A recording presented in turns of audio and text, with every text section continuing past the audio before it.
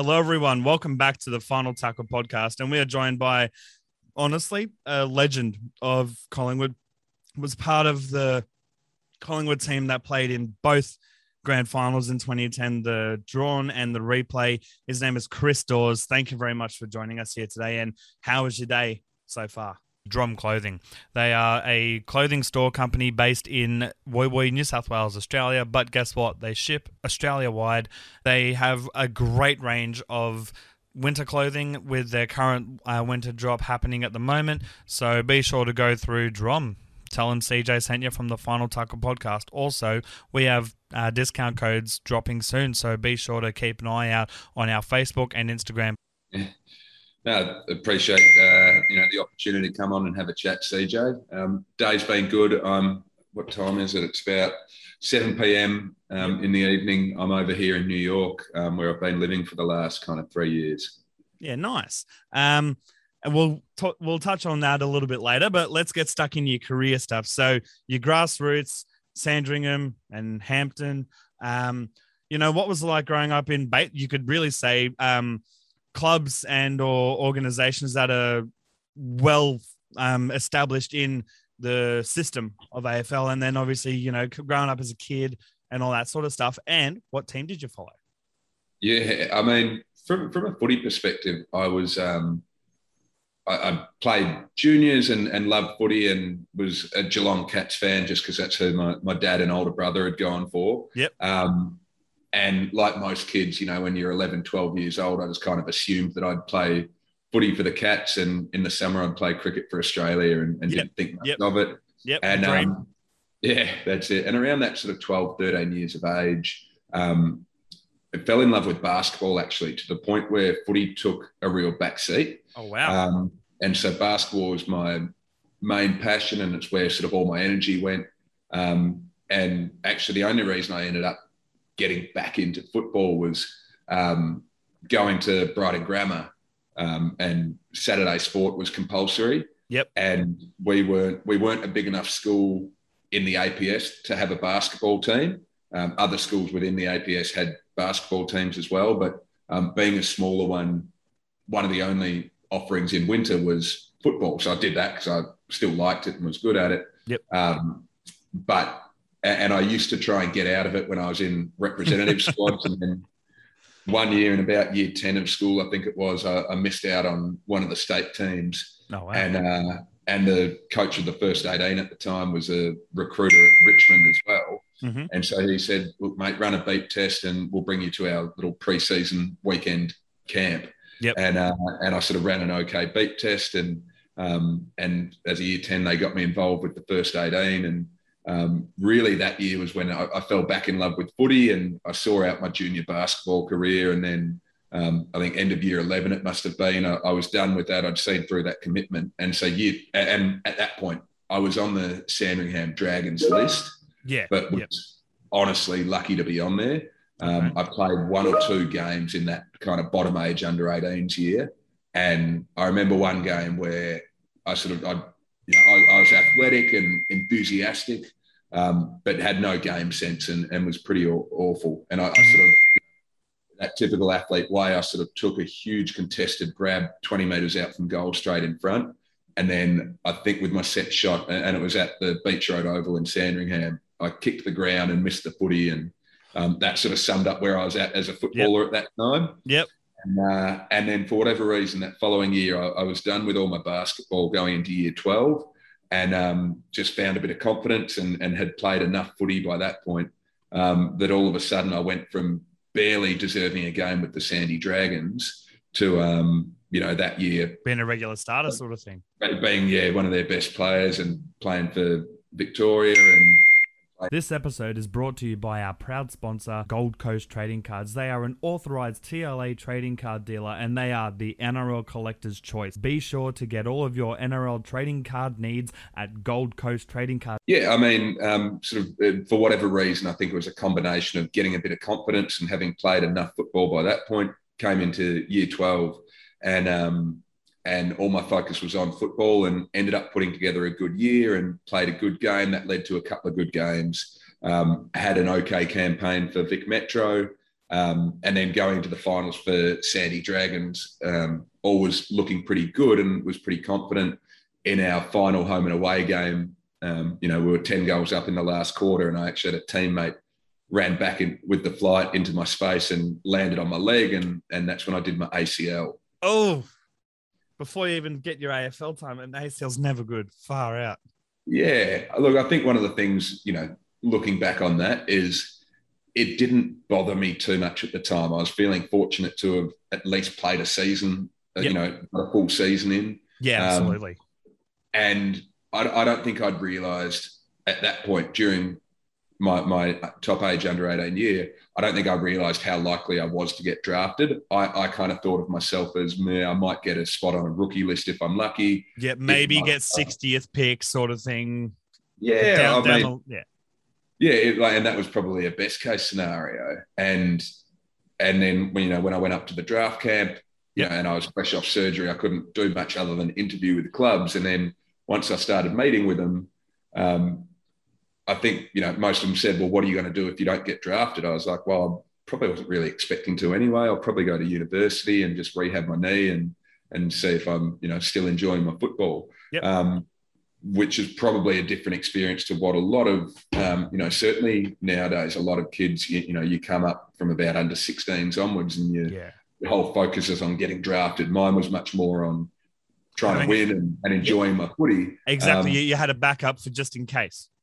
Yeah, and look, as it turned out, it all sort of went fairly well. I don't know if I would have gone much higher in the draft if I hadn't done my knee. The Pies took me in the second round there, and look, it ended up being, again, something that I think held me in really good stead for my career, because my first experience on an AFL list was the difficulties of being in rehab. And almost every player will go through a long-term injury at some point or a medium term. Absolutely. And that's a really challenging thing, to be removed from the main training group, to feel different to your teammates, to not get to compete on a weekend, which is, the whole thrill and what makes the hard training sessions worth it. I was working towards that common goal. Yeah. And so I was immediately put in that, I guess, taken out of that main group and had to learn how to train, how to push myself when you didn't have a group energy to drag you along, and was fortunate to learn from some experienced guys who were also had long-term injuries and taught me how to train hard and how to push myself. Who were some of those players, if you don't mind me asking? Yeah, I remember doing a lot of sessions with Paul Licuria, Brody Holland. And both of whom had injuries in the back half of their careers, at the back end in their final years. So training alongside them, even Alan Didak was coming off an ACL. Yep. Same year I was. He got fast-tracked and came back in about Anzac Day of that year. I think, what a quick comeback that was. Well, quicker, compared to nowadays. Yeah. Yeah. And so, look, that was my first experience in the AFL, was not... But those are the sort of players you'd want to be surrounded by if you're recovering, because they were veterans by that point. Yeah, certainly. I mean, Licuria and Brody Holland, they were veterans and really respected guys. And so to be able to see them train and try and emulate them was, again, sort of consider myself fortunate for that experience. Yeah. Oh, nice. Honestly, that's such an interesting, journey from being an AFL fan as a kid, playing it, every weekend, to, as you said, falling in love with basketball of all sports, and then working your way back into AFL, and then, getting the draft. And then obviously you end up getting your debut. I think it was round 19. Oh, I'm probably wrong with that statistic. It was 2008 against St Kilda. I know that much. And you actually got your first goal in the AFL in your first game, which is quite a pretty cool club to be part of. Talk to me about, tell me about what was it like the week leading up to the game and everything involved with your debut game. Yeah, you're testing the memory a bit now. I remember you're right in that it was late 2008. And we're playing the Saints at the MCG. I think it was a Saturday night. Oh, nice. Oh, perfect pie game that would have been. Yeah, there was sort of 72,000 or something like that at the G. And goosebumps. I remember very little from the game. I just remember in the warm-up, doing the most basic lane work drills that I'd do 4 or 5 times a week. Yep. And just being really sort of fumbly and jittery in that. And so I just remember sort of thinking like, oh God, I'm close to being overawed by the occasion here, and just being, pretty on edge, that I kept, sort of like walking over and taking a sip of water and just trying to calm myself down. And then, as you mentioned, I was pretty fortunate early on in the game, in the first minute or so, a ball skidded past my opponent and into my arms, and I happened to be in the goal square and facing the right way. So I was able to bang through a goal from point blank range. Did that help boost the confidence for that game, do you reckon? I think what that did was I just remember that sort of feeling of like kind of the nerves washing over me, and remember sort of like being obviously pretty pumped up. Yep. And walking back to my position thinking, well, like at least I've done that. At least, it hasn't been a horror debut. I've kicked a goal. Yep. If the rest goes shit, at least I kicked a goal. Yeah. And that's it. And then I sort of, I can't remember. I settled into the game and played okay without setting the world on fire, but just... It was a decent debut. Game. Yeah. And what was cool about that game was the other guy who debuted that night was Johnny McCarthy. Wow. So having that bond with him was awesome. That we both got to share that debut experience together. Oh, absolutely. And that's honestly pretty crazy to think, because they do say that, in any professional sport, be it AFL, NRL, etc., that your debut game, it goes like that, like so bloody quickly. Like it's something that you have to experience firsthand, which you have. Would you say you agree with that statement? It certainly went really quickly. Yeah. You think about it, my whole career felt like it went pretty quickly. But yeah, it was the debut I remember very little from. I actually got sent a clip or something from Instagram the other day of a goal that I'd kicked, and it was a bit worrying because I looked at it and I could not even remember the game. Wow. Do you think, obviously with these days, the head knocks being a big talking point, do you think maybe that could be a possible reason, or is it just you just have a bad memory even before AFL? I've typically got a pretty good memory, and I remember when I was playing, I could name every goal, the circumstance of every goal I'd kicked. Yeah. I think it's more, and in terms of head knocks, I was very fortunate, never once had a concussion or a head knock. Very lucky, yeah. Which I know is a rarity, and that's certainly a worry. Yeah. That's not something that's impacted me at all.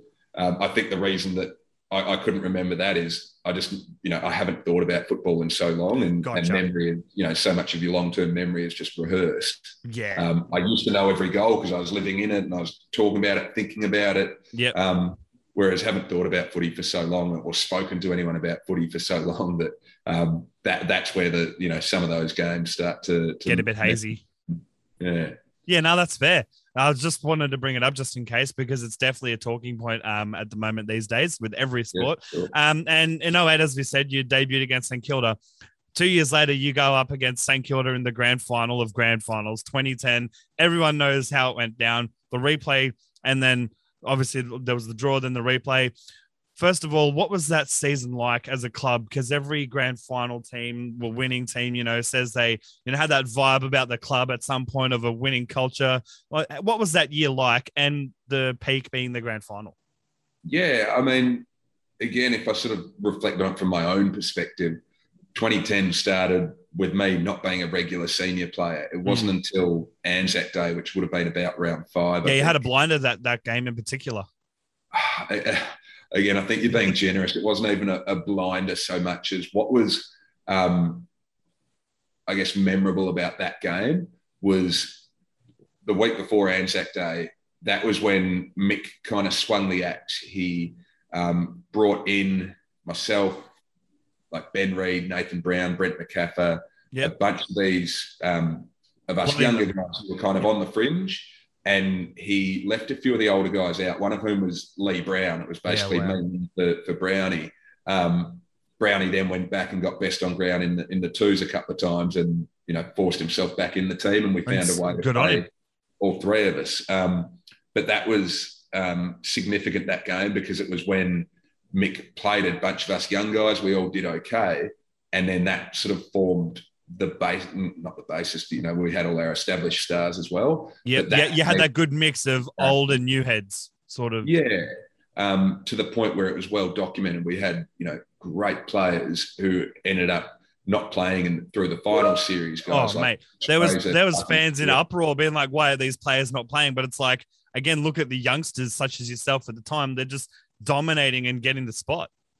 Yeah, and so that was kind of the beginning of like the 2010 season for me, if you like, and then from there, you know, felt like I was competing for my spot a lot. I think I may have got dropped one week at some point around the middle of the year, maybe for Queen's birthday, and then went back to the twos, played well, and got brought back in, and then held my spot from there. Nice.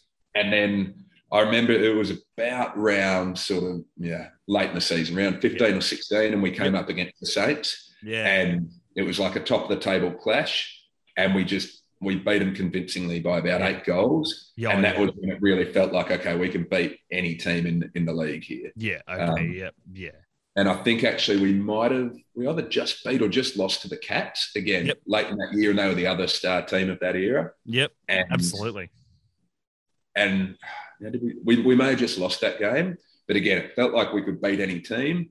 And then to the point where when we ran up against Geelong in the prelim final that year, mate, that prelim, love it in the first quarter.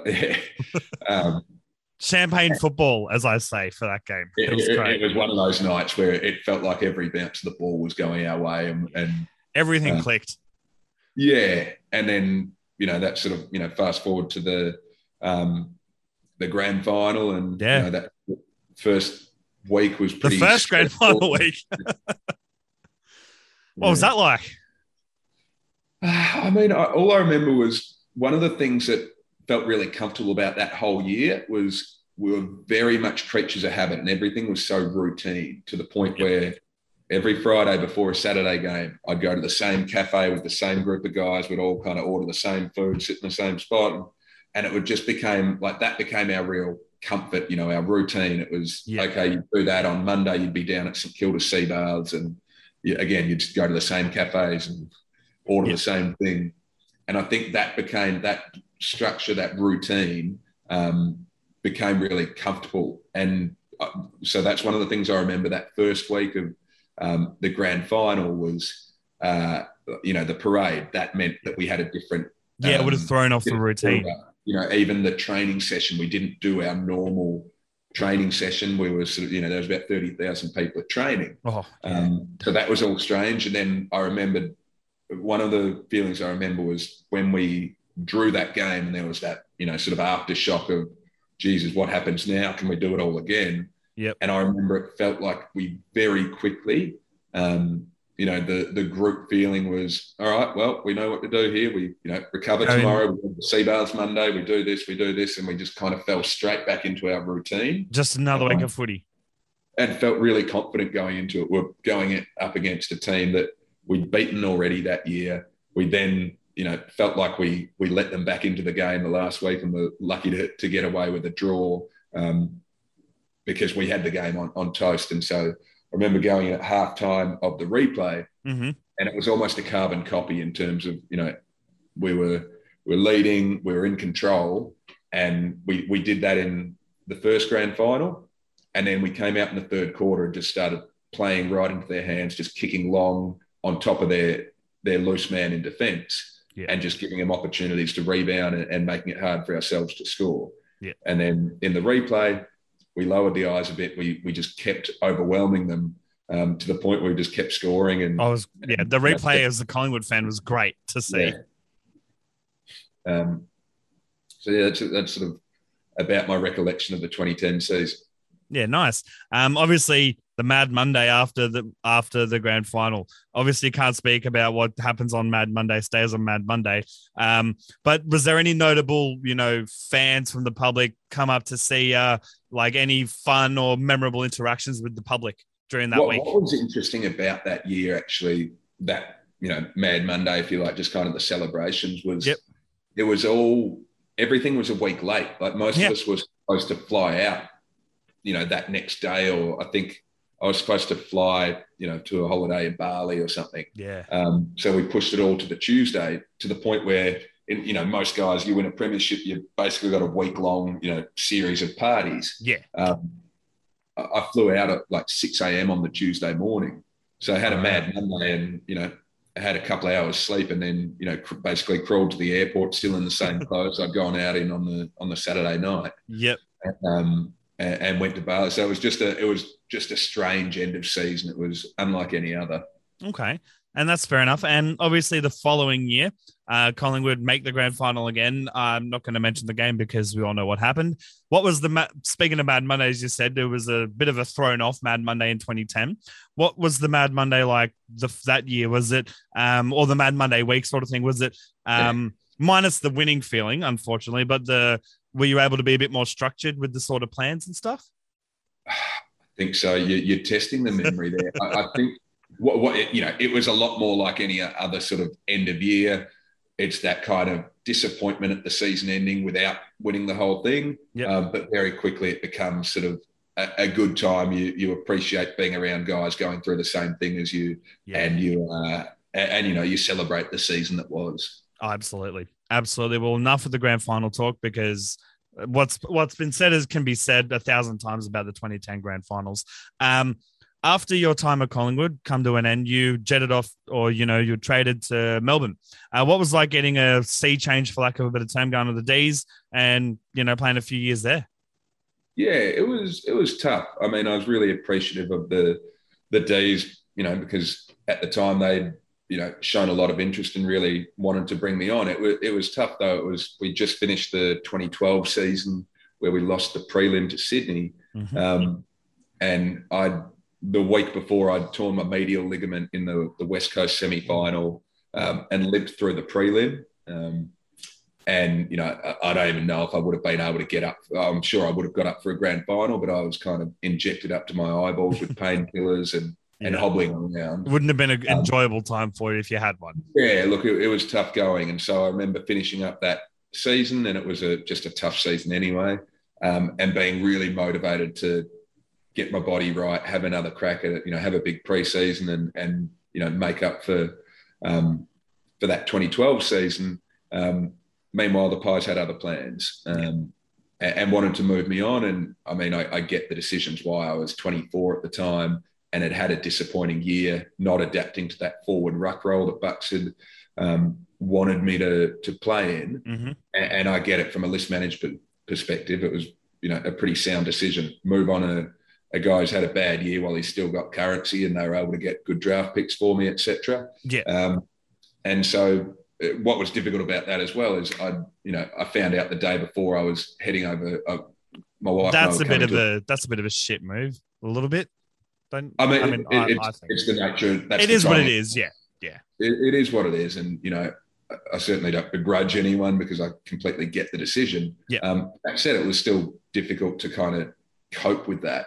Mm-hmm. I found out, and then a few days later went to the US, and so I was speaking with clubs and my manager, at all hours of the night while I was in the US, and they were trying to sort of work out where am I going to go. So that was a really interesting time, and finally agreed on the trade and got it done, and so got traded whilst I was away. And remember the D's, they had finished outside the 8 that year. Which they'd done quite a bit. And so I was coming off a prelim final. Yeah. And so I got home and their pre-season had started, a week earlier.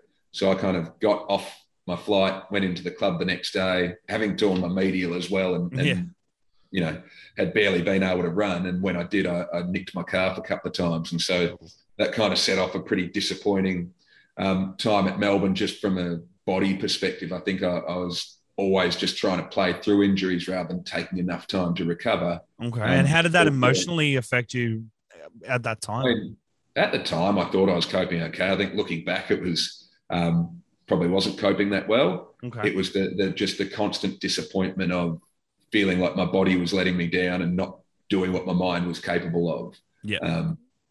My answer whenever things were tough was just, all right, we'll work a bit harder and push through and don't sort of give in to, a little bit of discomfort. But I think in my time at the D's, I had like 13 soft tissue injuries or something. Yeah. Wow. And that just kind of repeatedly happening. I mean, I got one or half a preseason out of my 4 years there in. I think in my whole career, I played round one once. Okay.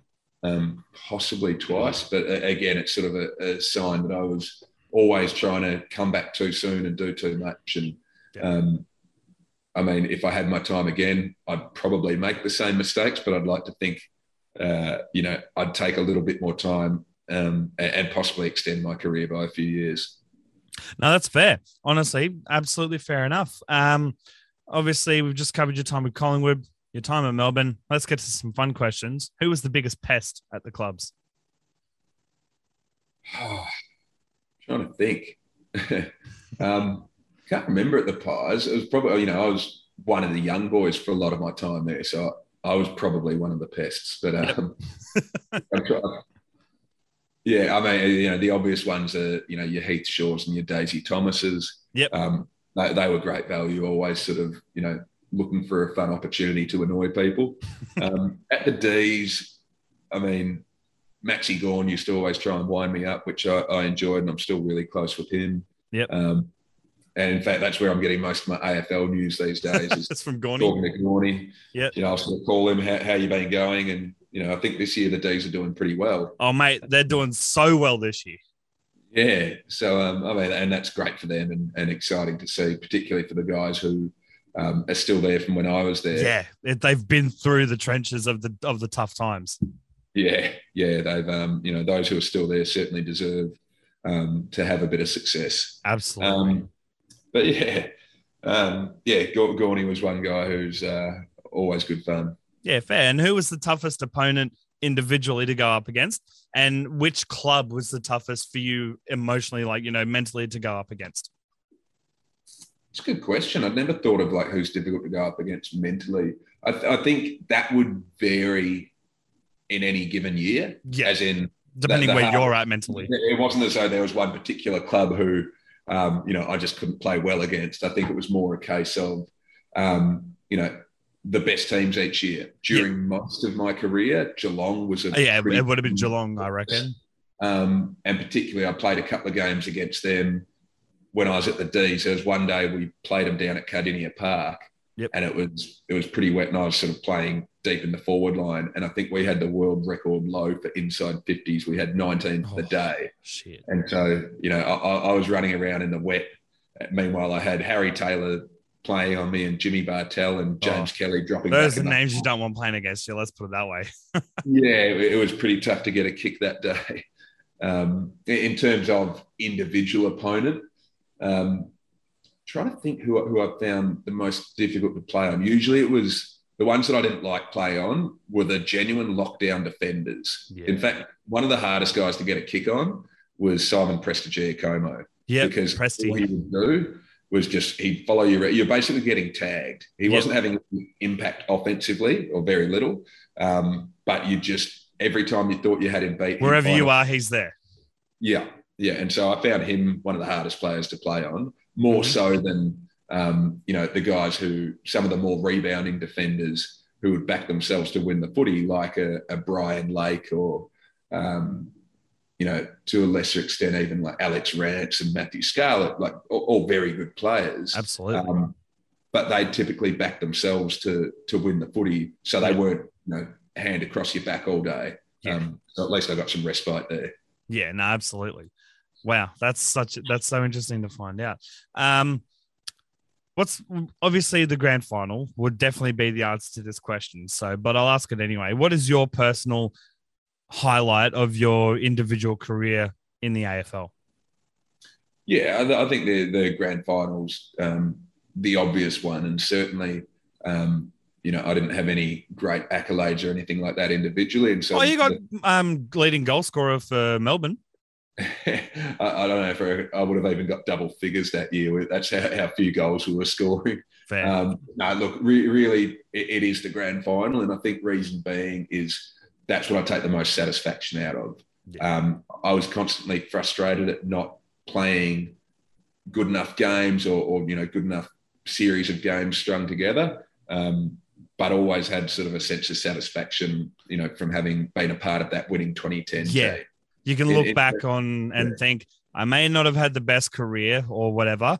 I mean, you did, in my opinion, because as a Collingwood fan, that year just, mate, it was amazing. So, but you can look back and think, each year I was playing injured most of the time, but I won a grand final sort of thing.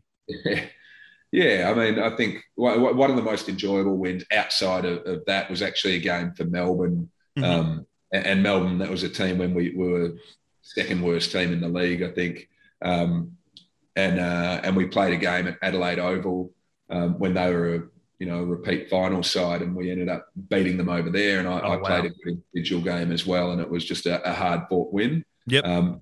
That's one that sort of springs to mind, outside of the obvious success at the Pies. That I got a lot of satisfaction out of as well. Well, I mean, Melbourne and Adelaide always go at each other regardless. That's always a good game to get up for and a good game to watch on the calendar. I was going to say something about the D's just then. The D's was an interesting time. I mean, I got recruited there by Mark Neild to play under him, and I was injured. Kept getting injured through the preseason, so I didn't debut until about round 7 or 8, I think. And then Neildy was gone by about round 9 or 10. Oh, wow! And so it was, and the whole. You then had to prove your spot to this new coach as well. Yeah, it wasn't even so much about proving my spot. I think it was just kind of like this whole kind of plan and vision. The whole plan was I got recruited to play alongside Mitch Clark, who had gotten there a year prior to me. Yep.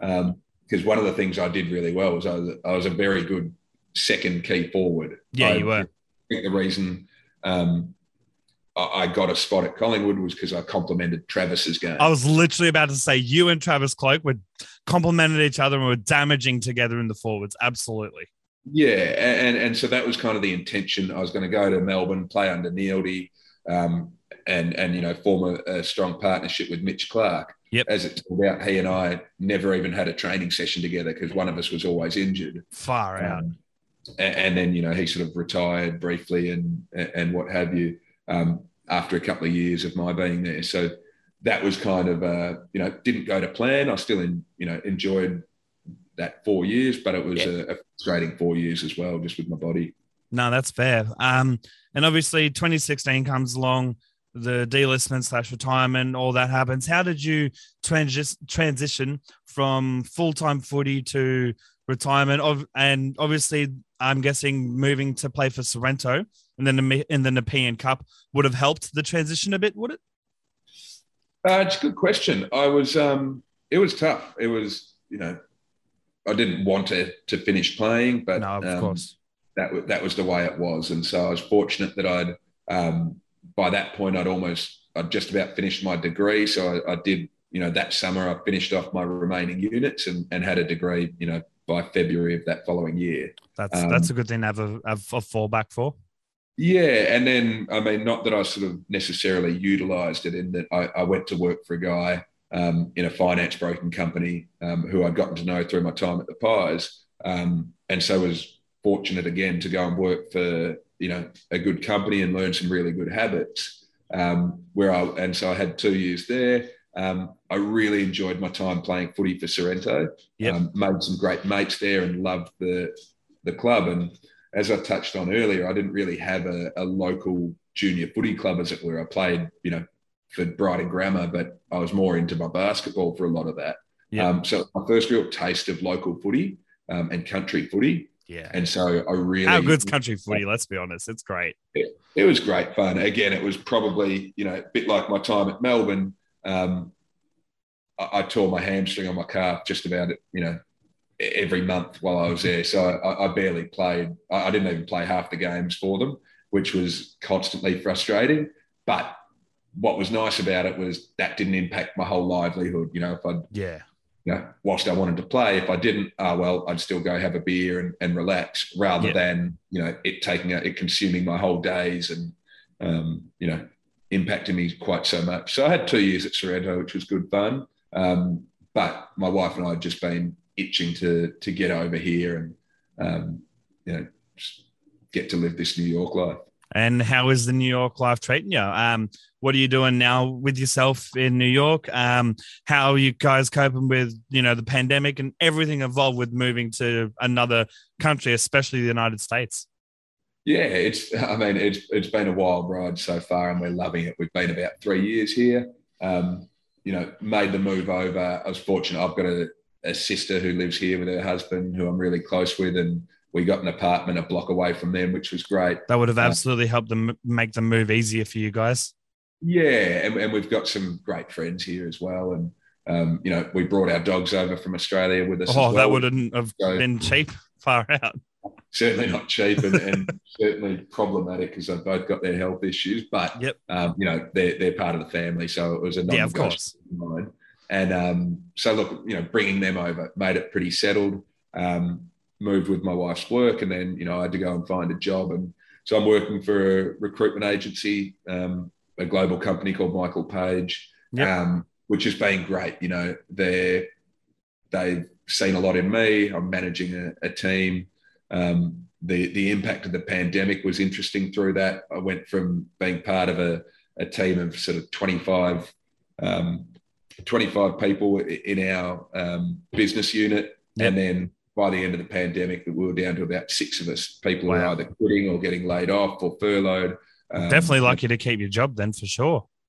Yeah, I certainly was. And things are rebounding, and I've got hiring people again, which is a nice feeling. And it's just been a great way to learn how to manage, effectively a sales team and learn that skill set, which has been really good. Oh, absolutely. And obviously you moved to New York, Manhattan in particular, about a year or two before the pandemic. New Year's Eve, did you go and watch the ball drop? No, that's not something that's been on my radar. I'm trying to think what I would have I don't think I've actually been in New York for a New Year's since we've lived here. I came here one year about 10 years ago with the family. But again, I think we went to a party, at a nightclub rather than going to see the ball drop. Yep. Yeah. Well, I mean, from what I've been told, it's basically you got no chance if you're not there like the day before New Year's Eve in Times Square because it's just so busy. And I was about to, I'll bring up the topic. Obviously, New York is totally different to Australia because it's a very different country, a very different city. Is it like, how busy is it pre-COVID pandemic, and how busy is it now a year and a bit after the pandemic kicked off? Yeah, when you say how, I guess, like, to answer the how busy is it, what I've realised is any time of day or night, I'll walk out of the apartment, and certainly pre-pandemic, and we lived in a relatively quiet neighbourhood, and there's people everywhere you look. It's like Melbourne at midday on everyone's lunch break, but 24 hours by the sounds. Just about, yeah. And then, so it was quite eerie for a very short period around the pandemic, and when there was sort of various protests and riots and that sort of thing. And there was that also brings up, I didn't register America BLM protests. What was it like being, you could say, a foreigner, but not really, like seeing that sort of stuff happen firsthand? It was really interesting. It was, I guess probably interesting is actually a good word to describe it, just in that it was a good opportunity, not having lived and been impacted by it quite so much, is trying to learn from people who had and understand the points of view. The point I was illustrating about that was that was like a 3 or 4 day period. Yep.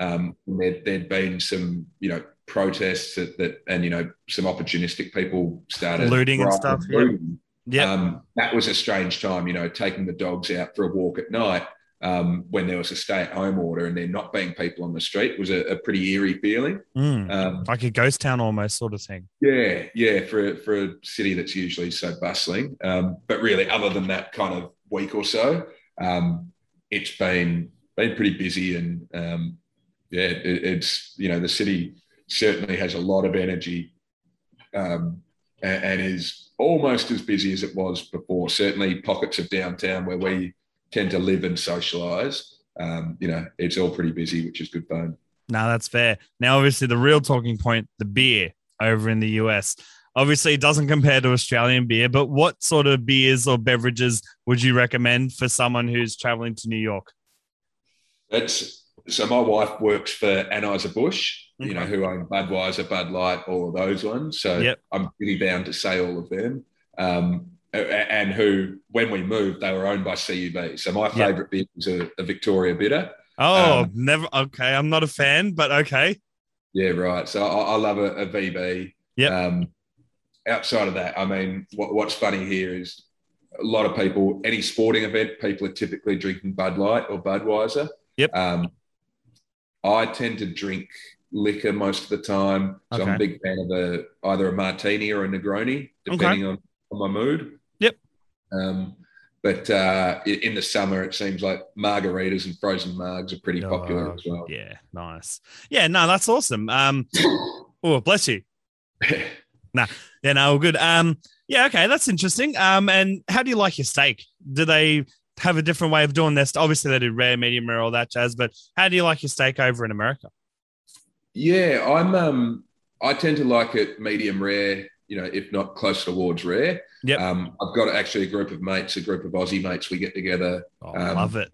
once a month on a Thursday night, and we have a steak night. And so we go to the best steak restaurants, which is good fun.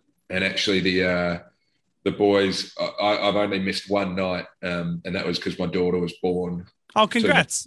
Yeah, thank you. Which was so it was the first steak night I missed, and the boys went out and they got a steak, or they got a cow tattooed on themselves. So, the night you missed it. Yeah, to brand themselves for steak night. So yeah, we're pretty passionate about our steak. I was gonna say that's some kind of shenanigans by the sounds, because how do you go from going from a steak dinner to going to get a tattoo of a cow? There's probably some drinking involved. Yeah, I think it's the excitement. You catch up for a drink beforehand, and then you crack open a bottle of red at dinner, and then sort of there's always something open in New York, so you kind of keep going. And about 8 of the boys wound up getting tattoos. Yeah, nice. And how's the dad life treating you, and how are you adjusting to the dad life? Yeah, it's been great. I mean, I'm so lucky that Paige is an awesome mum. She's just a natural mum. And we're also really lucky that our little girl was born happy, healthy, everything went to plan. That's awesome. So she's been great. It's also awesome. We've got a few friends who had babies 3 weeks before us, 6 weeks before us. So wow, yep. A really close group of mums that she's close with as well. Last week we had a house out in the Hamptons, which is kind of the fancy equivalent of the peninsula. Yep. Yeah, so we just had a house down at the beach for a week. Oh, very nice. We had the 3 couples with their babies, and it was a nice, relaxing time. And that's what a group holiday looks like for us now. Is doting on babies, sitting by a pool, and everyone going to bed early, which is a bit different to previous trips. Yeah, but no, it's been great, and I'm loving it and enjoying seeing I think she must be about 6 weeks old today. Oh wow! Seeing the constant changes every day is really awesome. Wow, you've honestly got a long road ahead, but it's also probably already feeling like it's going so quick, even though it's been 6 weeks. Yeah, that's it. It's amazing where the time goes, but no, we're loving it, and it's been great. Oh, absolutely.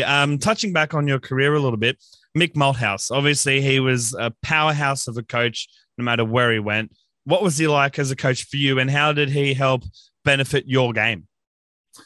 Yeah, I think one of the things Mick, it's well documented, Mick did really well. He had the ability to set a standard for the team, but then within that to allow people some freedom and to kind of within a group standard, treat people differently. He was really good at pushing different buttons. Mm-hmm. The way he would, he might speak to me would be quite different to the way he might speak to another player. Yeah.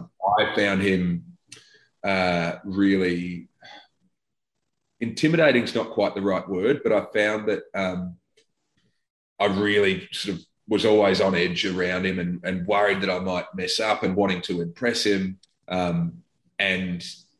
And I think and felt like he was always hard on me. And he actually said to me the night we won the flag, he's like, "Look, Dawesy, I know I ride you pretty hard, but hopefully you're seeing now that it's all worth it." and looking back on it, I played my best footy under Mick. And I think I was a player where if he wasn't hard on me, then I probably wouldn't have, played quite so well. Maybe not, but sounds like he was a good man manager by the sounds. Yeah, I think that's a fair assessment. So yeah, and I bump into Mick now. It's always, not for the last 3 years, but when I've seen him, it's always been great to catch up and not so intimidated by him now. Yeah, no, absolutely. Honestly, that's amazing to hear. I'm just going through the list to see if there's anything else, like in particular on the list. We've gone grassroots, the draft, debut, grand finals, move to the D's, transition to retirement, Sorrento. During these days, we basically covered that. So last year, obviously, there was the lockdown. Obviously, I don't know to what extent America obliged to that because the media in every country blows it out of proportion. But during the lockdown that you had to go through, what was your Netflix binge? Oh, good question. I had to watch, I had a pretty nasty skiing accident like 2 weeks before we all got sent home from work. Okay. So I was couch bound for a month or two there. I'm trying to think the sort of shows that we cycled through. Really enjoyed Ozark. That's a good one, yeah. We actually had a trip to the Ozarks planned must have been last summer. Yep. There was a group of us going to go there, but then, about 3 weeks before we were about to go, there was COVID had other plans. Yep. Yeah, there was an outbreak there, so we had to pivot, and I think we went to Denver or somewhere instead. Okay. Ozark was a good one. Really enjoying a show at the moment called Lupin, which is a French show. And the other one that I'll just sort of comfort watch is some old classics like watched a bit of Seinfeld, watched the American version of The Office. Yep. First time, which I really enjoyed, and those sort of shows. Yeah, nice. I was going to say, obviously, Collingwood kind of set the precedence during the time when you were there by being one of the first clubs to do a off like preseason in America. Is that what sort of made you start to fall in love with America? Was those preseasons in Arizona? That's a good question. Probably not is the answer. And having seen quite a few parts of the States, New York does not feel at all like what most of the rest of America feels like. And Arizona included in that. Arizona is much more typical of kind of the America you see on movies and that sort of thing. Okay. Versus New York, which is just kind of a different kettle of fish. It's like it's kind of like you're saying. It feels like there's America and there's New York sort of thing. Yeah. And it does. It feel at times it can feel like almost a separate country. Wow. It is such a multicultural place. It's a high energy, fast paced, city that it doesn't feel like most of the other places in the US that we've spent any sort of time. What's your favorite place in America other than New York to visit or etc.? Yeah, great question. I was about to say, do you know what I really enjoy is Vail. The ski mountain in Colorado. Yep. We've had a few trips there. The ski injury I alluded to, that was in Park City, Utah, so I don't have quite so fond memories of that. Nah, you'd be like, not going to Utah anytime soon. No, certainly not. And outside of that, I mean, really, I've been down to Miami recently, had a great time there, but it's not that appealing outside of the beaches. Yep.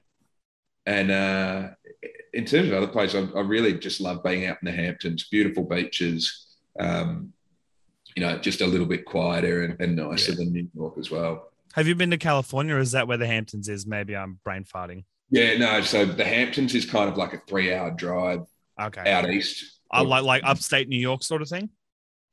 No, upstate's sort of due north. Okay. And then if you go east, it's kind of like the equivalent in Melbourne if you were to drive down either the Mornington Peninsula or the Peninsula. I know exactly what you mean, yep, because I visited family heaps. Yep, I know what you mean, yep. Yep, and then, California is really awesome as well. I haven't spent a heap of time there since we've lived here. Mm-hmm.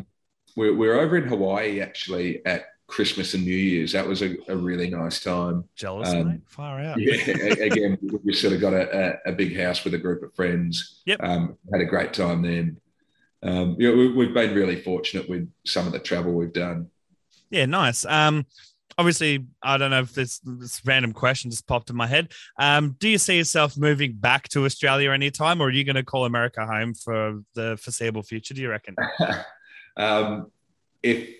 If my mum's listening, I'll definitely be back in Australia. If my boss is listening, I'm in the US for the long term. Yep. The reality is probably somewhere in between. I think, yep. Certainly not ready to move home. Well, especially not with a newborn, for sure. Yeah. And I mean, it means we've got an American citizen in the family now as well, which is cool. But no, I'd say at least another couple of years here, but it's just going to depend so much on, how her health goes, if we have more babies, and then what that means to us living here and working here versus, what's going on at home. I think what I can confidently say is if it's not New York, it's Melbourne, and if it's not Melbourne, it's New York. Absolutely, yeah. That's good places for us. Nah, that's fair enough. And I guess one sort of final topic would be Mason Cox, obviously American Pie nickname. He's from America. He's in Collingwood. As you know, as you've said, you don't really follow the AFL too much, but being a former AFL player yourself and living in America, do you see much hype, or in general about Mason making it in the AFL, or is it not as commercialized as it is in Australia? Yeah, I mean, I don't know where he grew up, but certainly not. I mean, I don't, like I said, don't sort of see or hear or talk much footy here. I mean, I've got a big group of Aussie mates here, and half of those guys are really into their football, to the point where, I'll speak to them on a Friday and they've been up at 5 that morning watching the game, and they're, yep.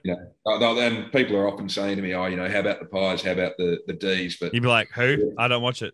Yeah. And it's not that I'm sort of actively avoiding it. No. It's not on at a convenient time. Yeah. There's sort of other things I'd rather be doing or watching.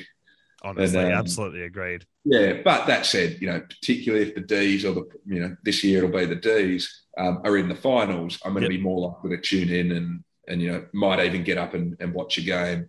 I mean, last year with the grand final, we had a group of about 20 or 30 of us. Because it was aired at about 5 a.m. here. That's not too bad. We all, maybe it was even earlier than that. It was some ungodly hour. So all right, don't check the scores, or if you really must, don't tell anyone else. And we all met up at a reason, at a civil kind had it on record and watched it. Watched it on delay, and almost all of us didn't know the result.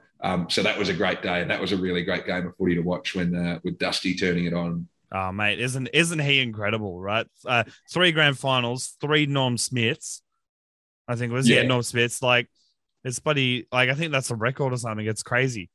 What kind of does my head in is, as a Collingwood fan, they went down to Geelong, of all teams, in the prelim. But, I mean, we all know what happened the following week. Richmond won.